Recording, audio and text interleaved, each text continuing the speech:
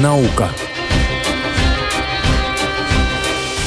Дорогие друзья, мы продолжаем вашу любимую передачку про науку. Меня зовут Цви Зильбер, и у нас есть сегодня еще одна интересная тема.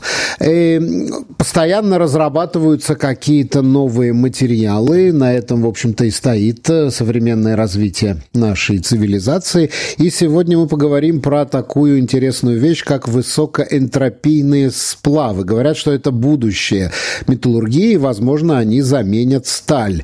Вот с этого мы начнем нашу беседу с профессором. У нас на линии профессор Луиза Мэши, кафедра материаловедения Университета Бен-Гуриона в Бершеве.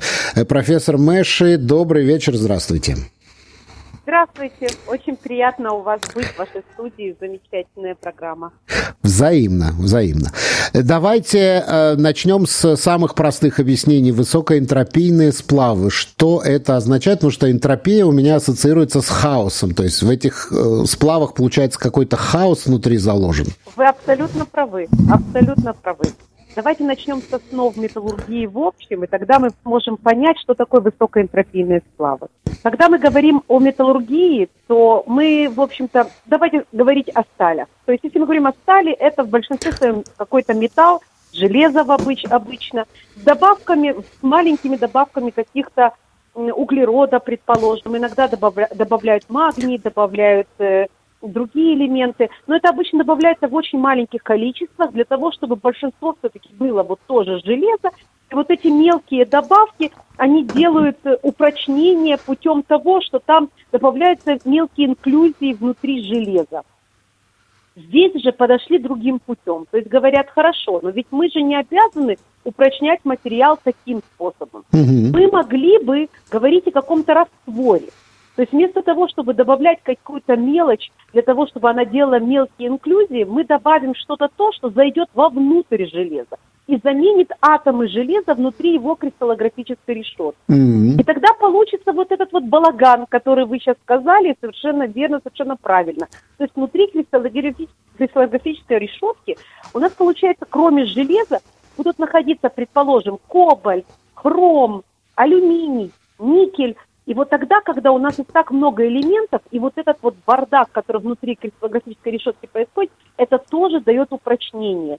И вот это вот и есть концепт высокоэнтропийных сплавов, потому что конфигурационная энтропия повышается путем того, что мы добавляем очень много других элементов. А вот укрепляет или не укрепляет, это вы определяете методом тыка, то есть сначала добавляете, а потом проверяете, как та или иная насадка влияет на качество. Смотрите, скажем так, есть очень немало действительно таких вот исследований, которые даже называют на английском cook and book. То есть мы сварим и посмотрим. Действительно, то есть совершенно верно, берут таблицу Менделеева, значит, высокоэнтропийные сплавы, их называют такими, когда у нас есть как минимум 5 элементов, и они находятся в такой концентрации примерно 1 на 1 каждый элемент. То есть примерно 20, если 5 элементов, примерно 20 атомных процентов каждого металла. То есть, что делают люди? Берут действительно в таблице Менделеева, начинают подменять разные атомы и смотрят, что получается. Есть такие исследования. В моей лаборатории я все-таки пытаюсь работать не так. Я действительно читаю очень много литературы, я вижу, какие разработки существуют. И те сплавы, которые вот я вижу, что они имеют свойства, которые тяжело понять, вот это и является частью именно моей работы моей лаборатории. Пытаться понять, почему у такого сплава такие свойства, почему у такого сплава другие свойства. И тогда мы пытаемся действительно, поняв, что там происходит, может быть, немного видоизменить для того, чтобы добиться тех свойств, которые нужны нам для определенной аппликации. Ну вот, например, сталь очень прочная. Может ли быть, что такой вот высокоэнтропийный сплав будет прочнее стали по прочности, скажем так? Бывает такое. Проблема не совсем прочность. Проблема именно в взаимоотношении хрупкости и прочности. Потому что, к сожалению, при высокой прочности они также превращаются, очень много материалов становятся хрупкими. И тогда вы, в общем-то, не можете использовать это ни в каких структурных целях. То есть, если у вас материал таков, что, может быть, вы можете его чем-то ударить, и он это выдержит, но, с другой стороны, если в нем, не дай бог, маленькая дырочка, или есть и оно очень быстро продвигается, и тогда при использовании у вас это просто рассыпется. То есть дефекты, внутренние дефекты тоже имеют значение? Дефекты обязательно имеют значение, но что самое главное, это то, что мы пытаемся, вот именно в материаловедении, мы пытаемся всегда не добиться только вот одной механической какой-то, так сказать, вот удачи, допустим, высокая прочность, а обязательно это должно быть также убрать также хрупкость. То есть проблема высокоэнтропийных сплавов в том, что прочность они могут дать высокую, но они все еще хрупкие. И мы пытаемся работать так, чтобы повысить у них также растяжение для того, чтобы в конечном итоге не было вот этой сумасшедшей хрупкости. Ну вот, я так понимаю, что получили мы такой материал, там, получили какие-то слитки, но дальше же их надо там ковать, отливать, то есть мне кажется, что должны быть у этого сплава разные свойства, там, скажем, для ковки и для литья. Совершенно верно. Ну, к сожалению, их нельзя так просто получить. То есть не всеми способами можно такие сплавы получить. Очень много металлов, которые входят в составы многих высокоэнтропийных сплавов, они высокотемпературные.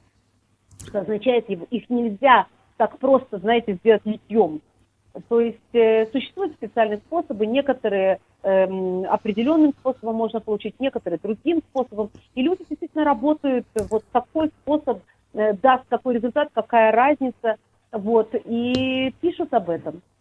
Знаете, я вспомнил такое слово легирование, то есть вот когда... Совершенно верно. Это вот оно и есть, да?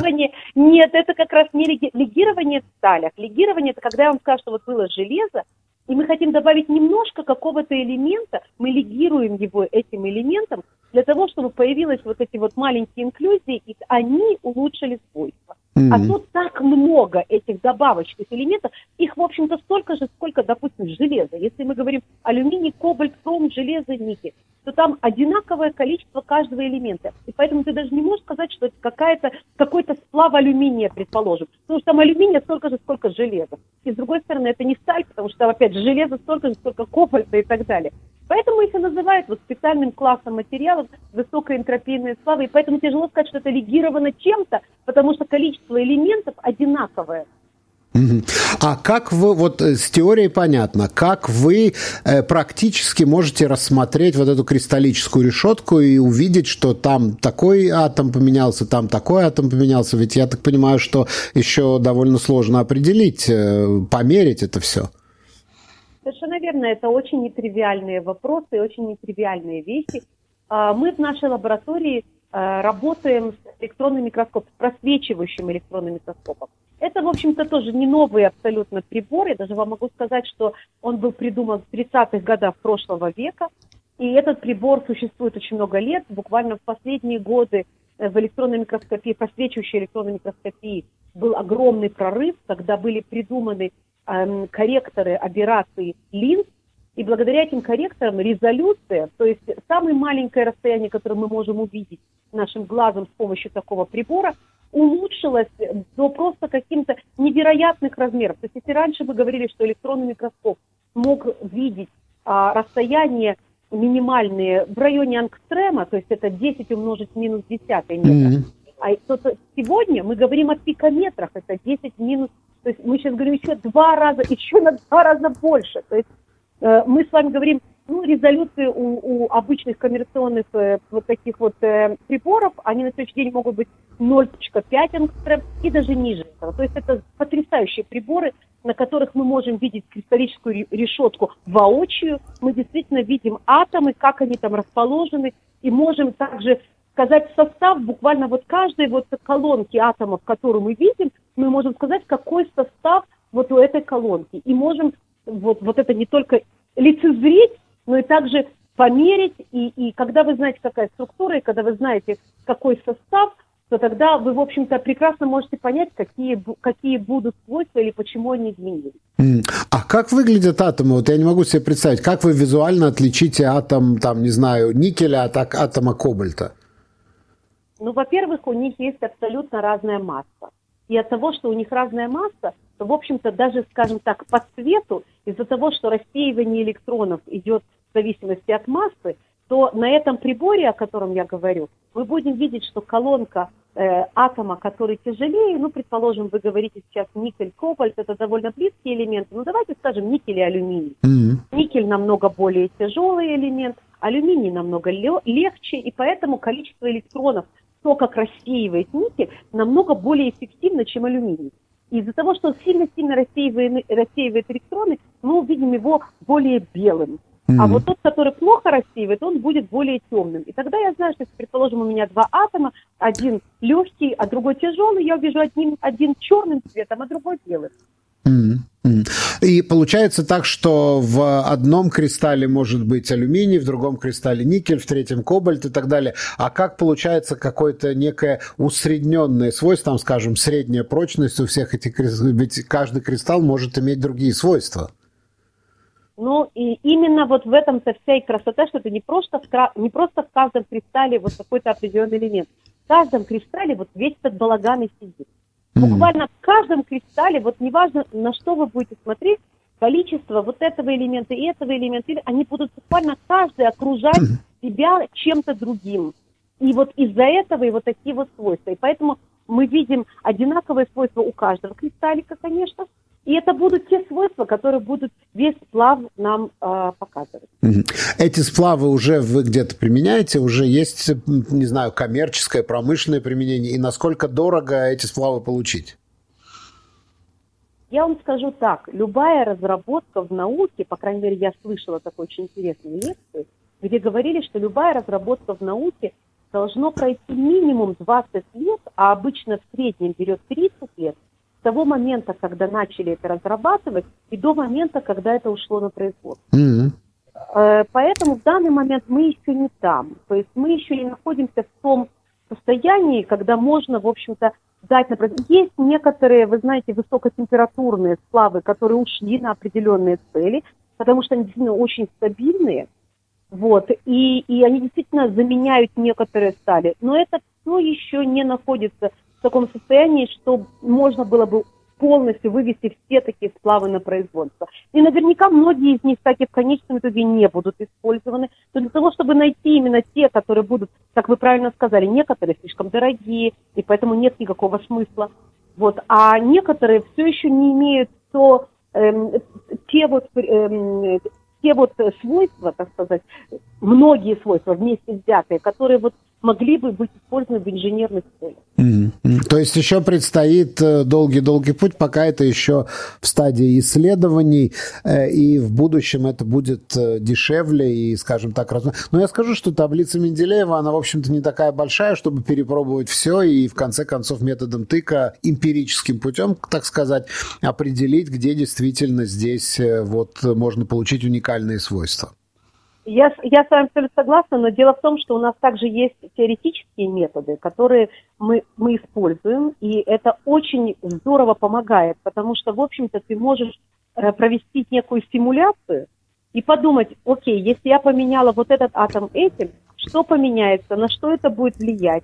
И тогда, в общем-то, можно было бы перепроверить, какие комбинации были бы лучше. И даже вот я вам скажу, что лет 5 тому назад это было очень популярно. Это назывался геном материалов. Это украли это слово из биологии. Вот, и сказали, что мы будем искать геном материалов для того, чтобы понять, какие стоит элементы между собой совмещать, для того, чтобы получить те свойства, о которых мы мечтаем. Это был очень огромный проект. Он начался в Америке, он был по всему миру. Некоторые вещи, которые получились из этого, действительно имеют потрясающие свойства, и они уже ушли в индустрию. А часть – это те высокоэнтропийные сплавы, которые мы изучаем и сегодня. Большое спасибо, профессор Луиза Меши, кафедра материаловедения Университета Бен-Гуриона в Бершеве. Большое спасибо за эту очень интересную беседу. Было очень интересно. Большое спасибо. Спасибо вам. Всего доброго.